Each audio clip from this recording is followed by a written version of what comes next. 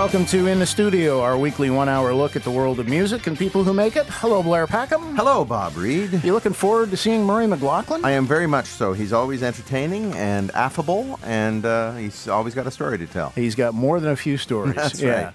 And it's been a while since we've caught up with him. I'm trying to think when the last occasion was, but it's been a while. 4 or 5 years, I would say. Yeah. Well, Murray McLaughlin has a brand new album out. It's called Love Can't Tell Time. And it's really got a neat vibe to it. It's like classic Americana songwriting, and it's in the writing and in the production and in the vibe, like Hoagy Carmichael era kind of stuff like that. But not in the arrangements. Like, it doesn't sound like a big band record or something like that. It's just got a classic simplicity to it. In fact, it's very stripped down. It's and the production's really beautiful. It's Murray's voice, Murray's acoustic guitar. There's bass. And there's strings, and that is it across the whole thing. Sounds gorgeous. And the bass player, of course, is Victor Bateman, Murray's longtime genius bass player. It's a great piece of work. Love Can't Tell Time is the name of it, and so we'll go deep on that when Murray McLaughlin joins us in the second half of the show. Up first this week, though, another good friend of ours we always like to catch up with. Here's a little bit from his latest. I'm gonna ask for forgiveness, no more standing around. I'm all by myself, I need a little help, there's no one else around. There's no one else around. No more feeling sorry, no more feeling blue. Well, I woke today, I'm arrow straight, I'm coming looking for you. I'm coming looking for you. Love, love, love's gonna wash over me. All love, the love, love, love. Love, love, love's gonna pour out of me.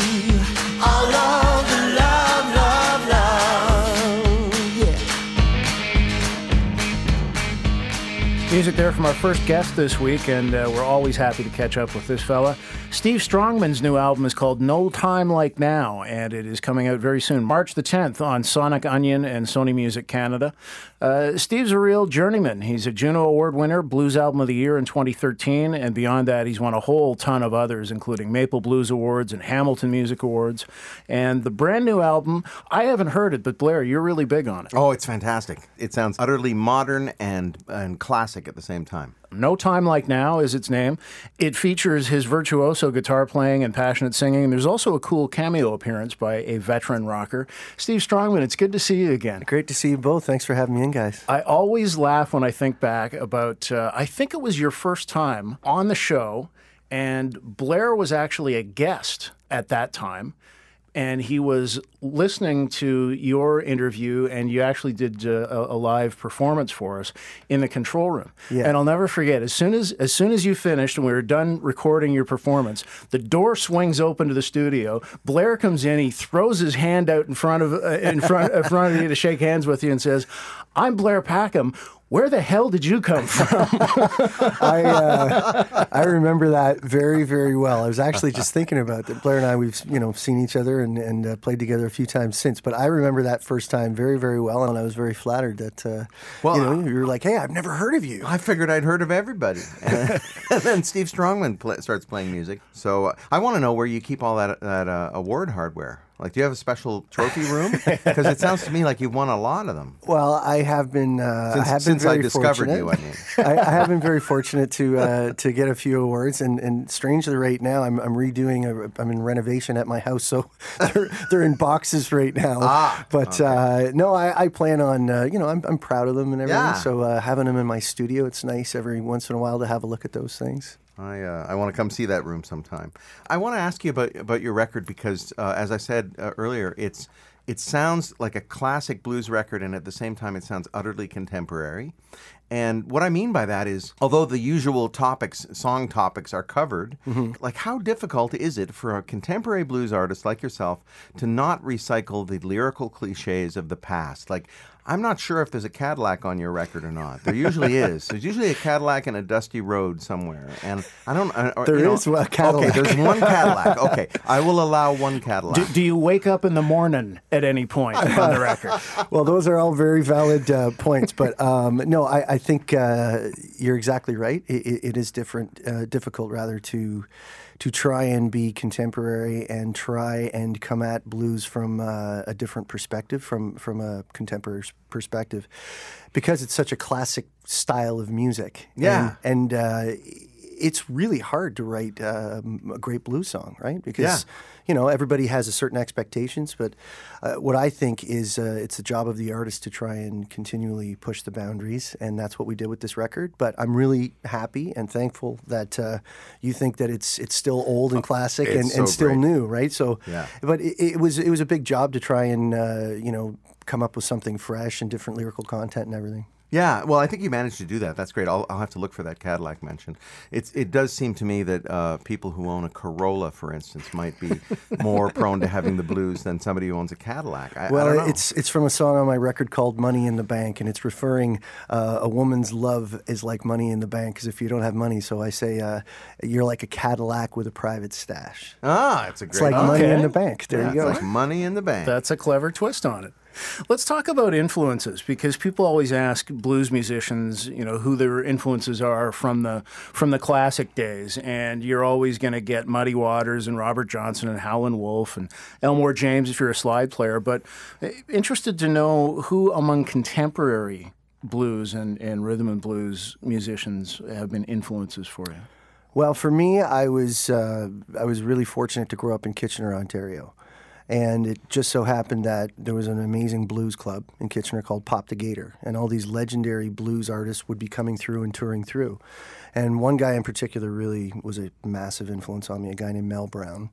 He used to play with Bobby Bland, and for whatever reason, he just decided to live in Kitchener. So I had a chance at 16 years old to sneak into the club and go and see someone like that, and then we became very, very close friends. So he was a huge, huge influence on me. But even, after I had a chance to open up for B.B. King, and I'm talking with B.B. King, and I say, I come from under the tutelage of Mel Brown, and he says, Mel was one of the greatest. Like, we all tried to sound like Mel. So that was a really special thing for me, to get a chance to actually be around the real thing and learn from the real thing like that. Did you open for Buddy Guy once as well? I've opened for Buddy Guy 6 times. Oh, wow, there we go. Yeah, the very first time was definitely every time I learned something from, you can't help but, witness a show like that and learn something all the time. And so I've played with him 6 times, and each time he puts on a fantastic show. I remember the very first time just thinking, I can't believe the command that this guy has over the stage, the crowd, the audience, and the band. It's really something. Any specifics of little things you picked up from him? Yeah, I would say that dynamics, amongst all the other amazing things that somebody like Buddy Guy, a legend like that, does, his power of restraint at times can just draw the crowd in so much. And that was something that I remember, it really resonated with me, going like, there's 2,000 people here and you can hear a pin drop in this place right now. That was something that I think he does maybe, better than most people I've seen. You can hear a pin drop, or you can hear the hum of his amp on the stage. I've noticed that at a performance or two where, the house is dead silent, and you can just hear that, 60 cycle. Exactly. Often with electric players, the dynamics aren't that big a deal. But the greats, of course, they are. Working the full range of the dynamics, it's an important thing to do. It is, and when you're an electric guitar player, obviously you want to blast out, and you use that. But I think a lot of players, I think it was B.B. King that said, you can't just, play a million notes and play really loud all the time. It's like you're trying to have a conversation with somebody. It's like you're shouting at them all the time. Yeah. So what you have to be able to do is do all of it and use all of that to, your power, right? Did you ever have a conversation with B.B. King about did he give you any tips? He was so gracious with his time. Yeah. Actually, it was just, I'm not sure exactly, it was the year before he died. Wow. That I had a chance to sit with him, and we were backstage together for about 45 minutes, and it wasn't just me, it was a lot of other people, and he just came in the back and said, well, what does everybody want to know? We talked about Mel, as I mentioned, and we also we talked about Gibson guitars, because he noticed that I play a 335, and he has Lucille, of course, so we talked a little bit about that. But, one of the things that I took from meeting BB and having a chat with him was how he wanted to pass on knowledge to younger generations. And I think that's perhaps a thread in blues music that isn't as prevalent in other styles of music. And it's this passing on of knowledge that the older generation wants to keep the music growing and get it out to wider fan bases. Yeah. So they want to tell you about as much as they can. Right. That's definitely something that BB did and really spent some time with us. When I was 12 years old, I went to see B.B. King at Massey Hall and waited by the backstage door with my friend Ben. And we went backstage, and there were hardly any people there were a couple of other people maybe, and we spoke with B.B. And I was, starstruck. I wanted it to relate to him like musician to musician. I was 12 years old. I wanted like man to man. And my voice, I don't think had changed yet. And I was like, Mr. King, what kind of strings do you use? Because I thought that was a musician kind of thing. We'd talk about strings, Yeah. He was so gracious. And he said, well, son, you have to remember, your tone don't come from your strings. It comes from your fingers. Oh, yeah. And I didn't know what the heck that meant. So I said, okay, well, what kind of strings do you use? That's great. He said, Gibson, rock and roll lights. Yeah. And I said, thank you. But now, obviously, Well, years later, you realize what he was talking about. Even 6 months later, a year later, Yeah, I of started course. figuring out what the heck he was talking about, but I didn't know. Anyway, he was very gracious. I think you're right, though, about the blues players wanting to give it back to the younger generations. I think it's a beautiful thing. Steve Strongman is our guest. His new album is called No Time Like Now, and we'll be back with more in the studio right after this.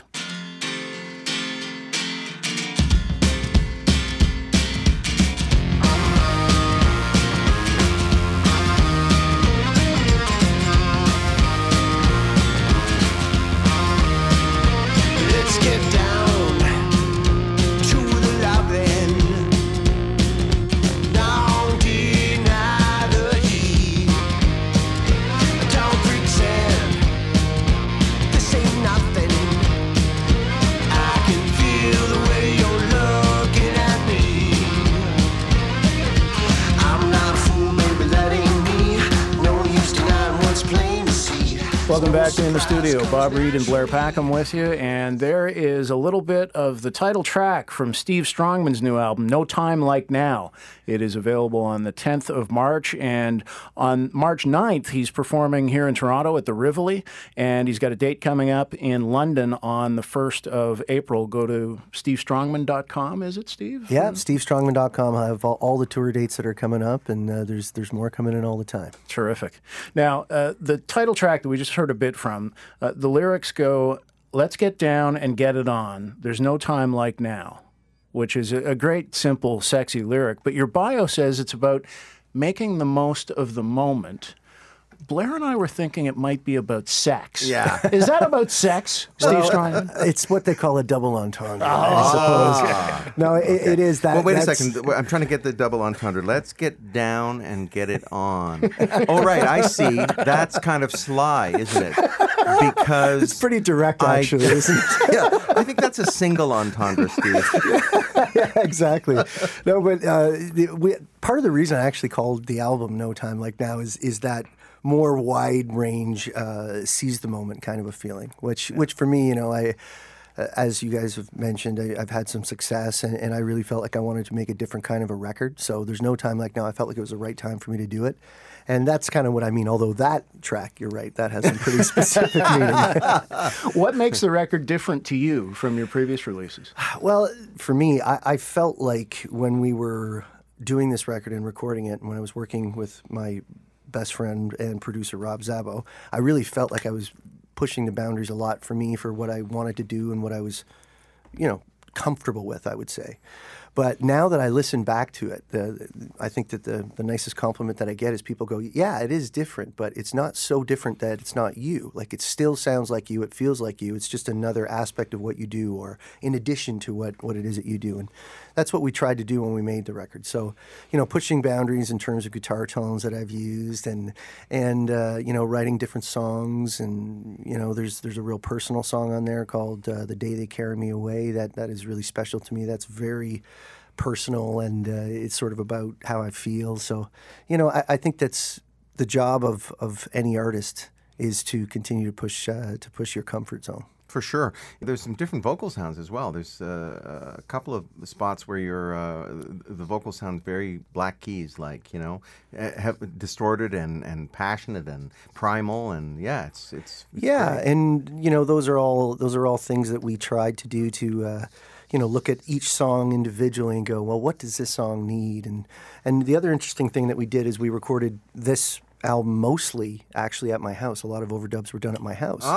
So Rob and I decided that instead of spending all this money and going into bigger studios, what we did was we rented a bunch of amazing gear, and Rob has a killer mobile studio, and we wanted time. Yeah. So we took the time at my house to do, I basically made a makeshift recording studio out of the basement and spent a whole bunch of time getting what we wanted. That's a great way to do it. Great way to do it. Well, in today's day and age now, you really you're able to do that because of the technology, of course, right? One track on the album is a cover of BTO's "You Ain't Seen Nothing Yet," and you didn't just cover the song; you actually got Randy Bachman to come and play on it. Yeah, that was a very, very cool thing. The way that all came together, which was fairly organic, actually, the way it happened. Randy and I are friends from a long time ago. I opened up for Randy with Rob Zabo at the Key to Bala. That was like 20 years ago, so we've been, kept in touch ever since. And then I guess Rob asked me about something we hadn't done previously, which is doing a cover song, and what would I want to do. And honestly, I just started thinking about great songs, and You Ain't Seen Nothing Yet popped into my head. And I said, how about that? And then both of us were in agreement that if you're going to do an iconic classic song like that, you can't just do the same thing. No. Nor could anybody do that, So we tried to change it up a little bit, and I sent it to Randy, and he loved it. And from there, I got the email from him saying, this is fantastic, I really like it. So I just sort of said, do you want to play guitar on this? And he said, yeah, let's do it. So it was just, so amazing to actually get a chance to do an iconic song like that and get feedback from the guy who wrote it, first of all, and then to actually get him performing on it with me I'm just thrilled with it. There's two solos. Is one of them you and one of them him? Yeah. They're correct. very distinct in tone. Yeah, they are, and I think Randy did that on purpose, because what we did is I sent him the track, and we left a lot of space, for Randy to go, hey, you do your whatever, thing. do your thing, do whatever you want, and he sent it to me, and we loved what he did on it, but it is distinctly different than the first solo. So Randy's the second solo. Cool. Whenever I've seen you perform, it's been you playing solo, you with an acoustic guitar. So I've never actually seen you with a band. Right. Like for these shows, are you going to do them with a band? And how big is the band? And yeah, well, first of all, I love doing both. I love doing solo shows, and back in 2013, I did a predominantly acoustic solo record. Yes. But yeah, doing the band stuff is awesome too. I usually do a trio. We've been to Europe as a trio and toured all over the place as a trio. It's nice and a tightly knit unit, Yeah. So that's what I'm doing mostly for this record, touring it as a trio. But I love doing some solo stuff too. So it depends on the tour and depends on where the show dates are. But right. I do want to still do both of them. Yeah, they're different animals, aren't they? They're completely different animals, and so my upcoming show actually at the Rivoli is with the trio, and then the show that Bob mentioned earlier in London, that's a solo acoustic show. So there's a little bit of both in there, and right. I love doing it. And this song is really a band-driven record, though. Like, trying to reinterpret these songs with me with one guitar, it's a little different, but it's cool. It's just it can be done, but it can be done. But this is kind of much more rocking. Yeah, and it gives you a chance to stretch out on guitar. I mean, with the trio, you get lots of room to play. Oh yeah, well, it's the classic setup, which is fantastic. There's just so much space in there. Yeah, it's great. Steve Strongman will perform at the Rivoli here in Toronto on March the 9th with his trio, and solo acoustic April 1st in London. The new album, again, is called No Time Like Now, and it's always good to see you, Steve Strongman. Thanks for coming in. Thanks, Blair. Thank you so much for having me in. In the studio continues after this. Murray McLaughlin joins us when we return.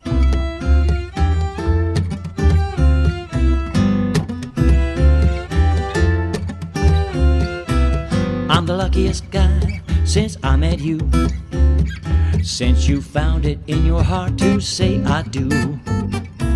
Some guys might think they got it made, caught up in the social world. I know I'm the luckiest guy in the world. There's a track from our next guest and his wonderful new album. He's simply one of this country's all-time great singer-songwriters. We don't have to do the thumbnail biography because everybody knows Murray McLaughlin and his musical legacy. He is back with a new album. It's called Love Can't Tell Time. It is his 19th, and it's a real pleasure to have you back in the studio with us. It's real nice to be back and see you guys again, as a matter of fact. Awesome. This is your first album in 6 years. What have you been doing? What took so long? Yeah, what the heck? I don't think it's been that long, actually. Well, let me think. I put out Human Rights really late in 2012, so it was a 2013 record, if you really want to talk about it that way. All right. And then I left Canada. I went to live in Italy for 3 months with Denise, my wife, Yep. and kind of started learning this new language on the guitar. One of the places that we lived was at the end of a beautiful valley that led down to the valley of the Arno River right outside of Florence. And I would sit out in that little pergola with the thatched roof every morning in the sunshine in the early spring and just play this kind of cheap Chinese Gibson knockoff that I'd bought down in Lecce. I'd actually bought it in Italian, which was very cool. Totally cool. Oh, yeah. Vorrei una chitarra economica, per favore. I started basically learning this kind of new chordal language, which allowed me, happily enough, to start doing weird things like comping along with Freddie Green and the Count Basie Band. And I'd never been able to do that before because I didn't know the language. You know, the folk rock is different from folk, is different from rock, is different from jazz. It's like learning a different language. And then when I got back, I was working on a project, and I had to do a presentation, very intimate presentation of a bunch of songs that I'd written for this project, and I couldn't play them yet. So I had to learn how to play them on the guitar so I could do this. And I eventually went into the studio and cut those very same songs in this very intimate manner with just a stand-up bass player. And I didn't really intend to make a record at the time. I was just kind of seeing how it would work out. And I kind of went, I really like this. This is the stuff I'd be playing sitting in the porch, with the loons listening when I'm up at the lake. Yeah. I got that done, and then this wonderful, wonderful, talented guy who teaches the jazz violin program over at Humber College in Toronto did the amazing string arrangements. I asked him, could you put sort of Texas swing, Stephen Grappelli in the Paris Hot Club, and the string parts from Eleanor Rigby in a blender and see what kind of comes out. And he did. He did this amazing job. I'd get the files every night, and I'd just sit there and go, wow. Sonically, it's a beautiful record because it's so simple.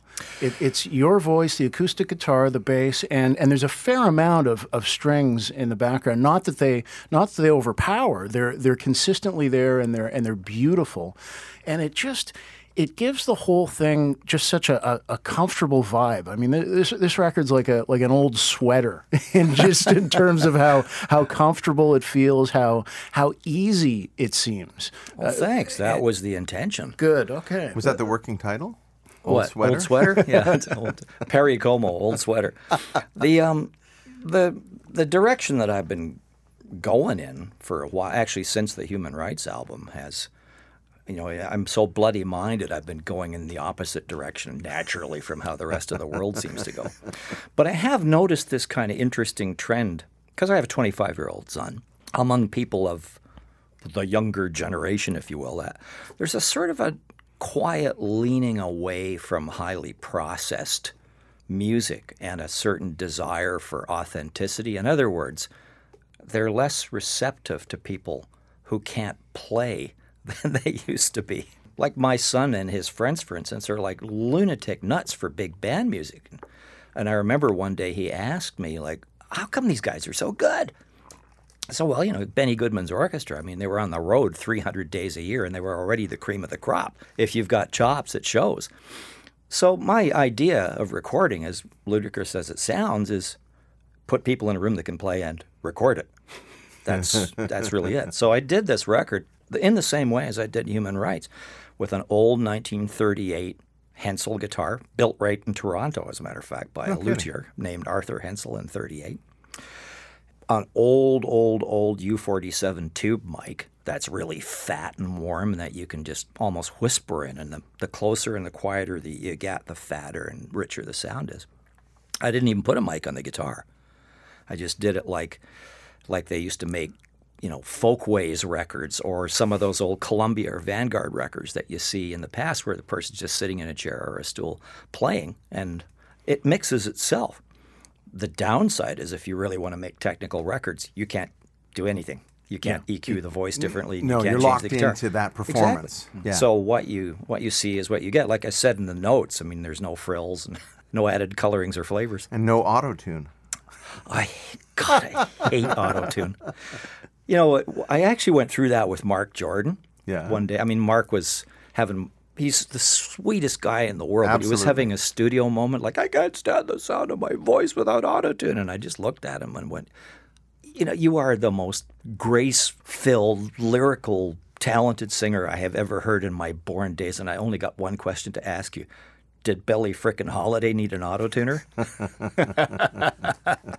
Have you wanted to make a record in this way for a while, or is it something recent? Just the way you've approached it? With me, it's always really about the songs. Ultimately, I remember intimately when I was very young.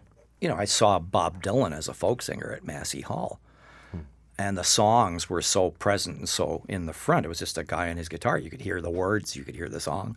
You could hear whatever it was the song had to say. When friends of mine would play, like a guy like John Prine, for instance, when I heard John just play acoustically in the Earl of Old Town in Chicago, I actually liked it a lot better than whenever I heard John with a band. So my idea is to really sort of strip down, put the song at the center and put the interpretation of the song at the center. I mean, I don't really think you need a big orchestra to sell that beautiful Rosemary Clooney song, Hey There. It's a gorgeous song. It's just as stripped down as it can be, but it's just a really gorgeous song. So are you writing not just for projects, you're writing just all the time? I don't write all the time. I kind of compartmentalize. Like I cycle through. I don't write because there is a project necessarily. Right. But sometimes I'll just get the hankering, and it doesn't have a necessary outcome, but I'll go and lock myself in what I call the rubber room. It actually is, honest to God, a rubber room. There's a wonderful fellow, he's a publisher named Gary Furness, who runs Sony Publishing. They've got an office up on Bay Street in Toronto. And they have these writing rooms. And there's all kinds of talented people scuffling around, and there are guys like Togs that, they write hits for everybody. And, and then there's people like me, like some old dinosaur who just stumbles in. But they have these rooms, and they're soundproof rooms, literally, like with just a keyboard and a desk. Literally like a sound desk. And the whole thing is sealed up with a steel door that is also padded with a big lever that goes clunk and has a little kind of 4-inch window so they can look in and see if you're dead. There's no phone, no pool, no pets, nothing. Right. The whole idea is that you go in there and you don't really come out until you've got something. Right. And it's like going into an isolation tank. All you can hear is the sound of the blood rushing through your body in this room. And the weird thing that starts to happen is the isolation really starts your brain cooking. And what that started for me when I started writing the songs for the Human Rights album was a really different style of writing. It wasn't linear. It wasn't necessarily narrative. It was much more impressionistic. It didn't start anywhere or end particularly anywhere. Murray McLauchlan's new album is called Love Can't Tell Time. More with the man himself when In the Studio returns after this. Love can come anytime at 17 or 99, while your heart's still beating and the sun keeps shining. Love just can't tell time. Welcome back to In the Studio. Bob Reed and Blair Packham with you, and we return now to our conversation with the one and only Murray McLauchlan.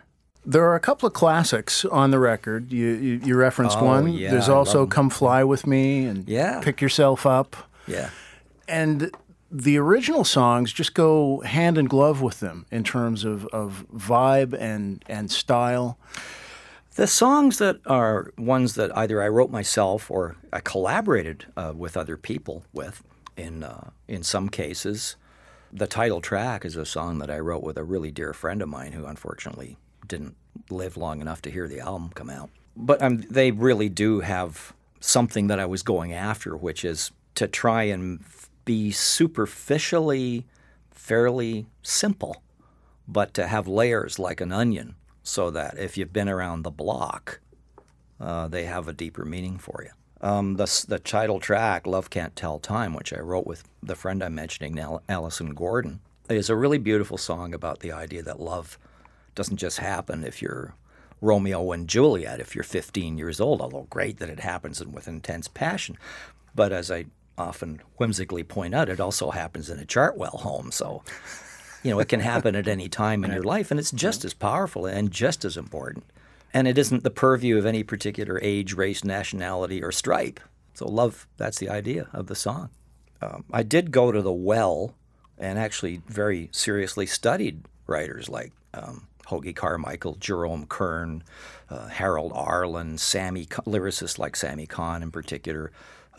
There's a real well to go to there for a style and for a sense. There's an interesting song, like there's one on there called My Martini, which it's a fun song, and it's really about the drink sometimes known as the shortest distance between 2 points, right? It was sort of a dare. My brother was an ad guy. He's like the original Don Draper, and he had this sort of kind of questioning attitude to how difficult it really was to write songs. So there was an oh yeah moment. I said, okay, send me a lyric and, see what comes. So he sent me this lyric, and the opening line was, "Don't mess with my martini, I like it on the rocks." So what I did was I went back and I looked at what Sammy Kahn did. And basically he was a master of the ethnic inversion. In other words, he was an old Jewish guy. He talked like one and he wrote like one. My kind of town Chicago is. Right. But when you sing it, it swings like crazy. Yeah. So I took my brother's lyric and I did a Sammy Kahn. I went, "My martini, not a thing you should mess with." And suddenly, bang, you're in. It just took off. It's a terrific song. I love the vibe of the whole record. It caught me a bit by surprise when I put it on because it wasn't what I was expecting. But I bought in just immediately. I found it captivating, Thanks, and man. it just feels so good. It feels easy. Your vocals seem effortless. Thank you. The guitar playing is just so again, comfortable. It just seems like it all kind of fell out. Did it feel like that when you were recording it, or did you have to work hard? Absolutely. For it? Well, I mean, again, there was no pressure. It was just me and Victor sitting playing, and we do that a lot. The one thing that we really love to do, Victor Bateman and myself, is play music. That's the top of the game right there. That's really what it's all about. I mean, I love to write music, but I love to play it especially. I can't think of a lot of things that I really like to do more than that. But yeah, there's an ease to the record, and probably, I guess, if I thought about it hard, because I've been asked, aren't you going to respond to the political climate in the world by writing blah, blah, I realized that one of the reasons I wanted to put it out so much was because, things are like a little bit edgy out there, and wouldn't it be nice just to be able to sit down for 45 minutes and feel good? And not have to think about that. Yes. Yeah. That would I find be nice. myself watching a lot of Fred Astaire and Ginger Rogers movies right now. Murray McLaughlin is in the studio with us. His great new album is called Love Can't Tell Time. What else is going on with you? You're still performing with Lunch at Allen's, which is your friends Mark Jordan, Ian Thomas, and Cindy Church. Lunch at Allen's actually is also releasing a new record. Oh, good. Sweet. It's called If It Feels Right. Forget anything I put on it, although I did contribute a really wonderful song that I co-wrote with Billy Cowsill, the late, great Billy Cowsill. Right. It's actually one of the nicest songs I've ever worked on. It's a beautiful, what we call gospel music for secular humans song. But I think the one that just blows me away on the record is one of Mark's tunes, which is called We All Come From Away. It is one of the most beautiful pieces of recording I have ever heard in my life. It's just gorgeous. Looking So yeah, forward to that. the Lunchables, as we call ourselves, will be touring. We're touring in BC, 10 concerts in June, and then we're doing all the theaters in Eastern Canada in October again. So yeah, we're out there. Are you still painting? I am, as a matter of fact, the 150th, the Juno folks, Karis or whatever, they're doing a big thingy dingy. Yeah. And 2 of my paintings are in that presentation. We're also writing a little bit about Canada. I'm doing a Walrus Talks presentation in Montreal with the big train back and forth to Ottawa. And there's a lot of other stuff coming up. I mean, I work with, in particular, I work with I'm on the board of an organization called Room 217 Foundation, which has offshoots. So I've done things for the Order of St. Lazarus for palliative care, and Room 217 has a really important branch now called Pathways, which is a singing program that's meant to go into care centers for Alzheimer's and dementia patients. Because as we all know now, music has a really, really profound effect on people who have various kinds of brain That's right. disorders. People who can't otherwise function can still remember songs from their youth and still remember how to sing and play, but that has to be drawn out of them somehow. Well, the great difference with the Pathways program is that it's a group activity. So not only is there the memory aspect, but there's the sociability aspect. Yeah. The release of oxytocin, the kind of group bonding brings people out of themselves, and they're more kind of convivial. And anecdotally, there is evidence that's developing for this. So right now it's anecdotally, but it seems to reduce the necessity for behavior control medications. You're doing a benefit to you're producing an event to benefit this. Yeah. It's actually very important that people hear about it. It's going to be at the Glenn Gould Studio Theatre on May the 5th, and it's called Voices That Care. Go voicesthatcare, one word.ca, and you're on it, and there's a ticket buying thing, icon there. On the show are Margaret Atwood, who will sing. Oh, wow. Ben Heppner. I have no idea what Ben will do, but there may be some He'll boogie. write a novel. He's going to write a novel. Matt Anderson will be there. Fantastic. Natalie McMaster and Danelle Leahy. Oh, wow. Albert Schultz from Soul Pepper is going to do his whole kind of Sinatra thing. Wow. There's a wonderful, wonderful dancer called Travis Knights, who I think he's going to blow everybody away. And of course, me. Big deal. Right. Oh, P.S. And Denise is, of course, Denise will be hosting the That's evening. fantastic. Yeah, beautiful. Denise Donlin. Great. That sounds like quite a night. That's May 5th at the Glenn Gould Theatre here in Toronto. Voices That Care, the event and the website, right? Yeah. Yeah. We want to ask you about one of our favorite songwriters and favorite songs, Warren Zevon and Carmelita. And a quick sidebar before we get into this. Warren was a guest on your radio show at one point, and so was Blair. Blair was on that Same broadcast episode, as well. Yes. You survived. It was a great pleasure. I was on with I was accompanying my ex-wife Arlene Bishop, and it was a great experience. And you were a wonderful host. Oh, thank you. Warren Zevon and Carmelita. My understanding, confirm or deny, is that the first time you heard the song, Warren played it for you. The two of you were together privately, and he played it for you? Yeah, well, when I first met Warren, he was in the touring band with the Everly Brothers when I toured with the Everlys in, I guess it was 1971, I think. He was their musical director. Well, the band was astonishing. It was like Rusty Young, Waddy Wachtel. It was, an all-star band. And I mean, you go on a lot of touring experiences, but on that tour with the Everly Brothers, I went out front, sat and watched the show every single night. I mean, they were at the top of their game, even though they weren't talking to each other. Yeah.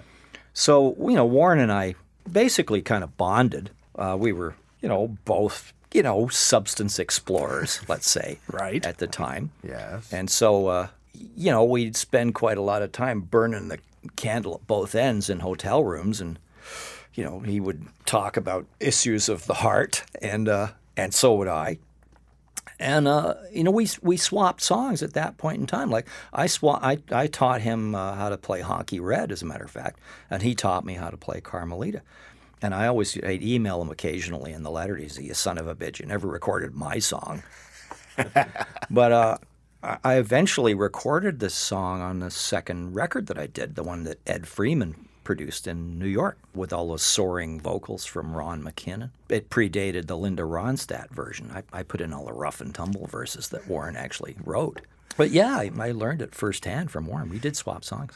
In the third verse, where the singer pawns an item to get some dough before he goes and meets his dealer. Smith & Wesson. Smith & Wesson, okay, because it's also Smith Corona on Warren's recording of it, but on the original demo that was released after he died, it's Smith & Wesson. I do believe they were probably sanitizing it just a tad. But yeah, I mean, if you are a junkie and you're in East Los Angeles, given the kind of neighborhood in particular that it was at that time, you got to be the most desperate person in the world to pawn your piece, because you are now a naked mark. And you're not going to get a lot for a typewriter, probably. Not in that neighborhood. Mystery solved. Murray McLaughlin's wonderful new album, Love Can't Tell Time, is available now. It's really a great piece of work, and so nice to catch up with you. Thanks for coming in. Really nice to catch up with you guys. It's a pleasure to see you. We are out of time. Thank you, Blair Packham. Thank you, Bob Reed. Thanks to Mark Tang and Mike Trutler for technical production. We'll do it all again next time we gather here in the studio and talk about the world of music. You take care until then.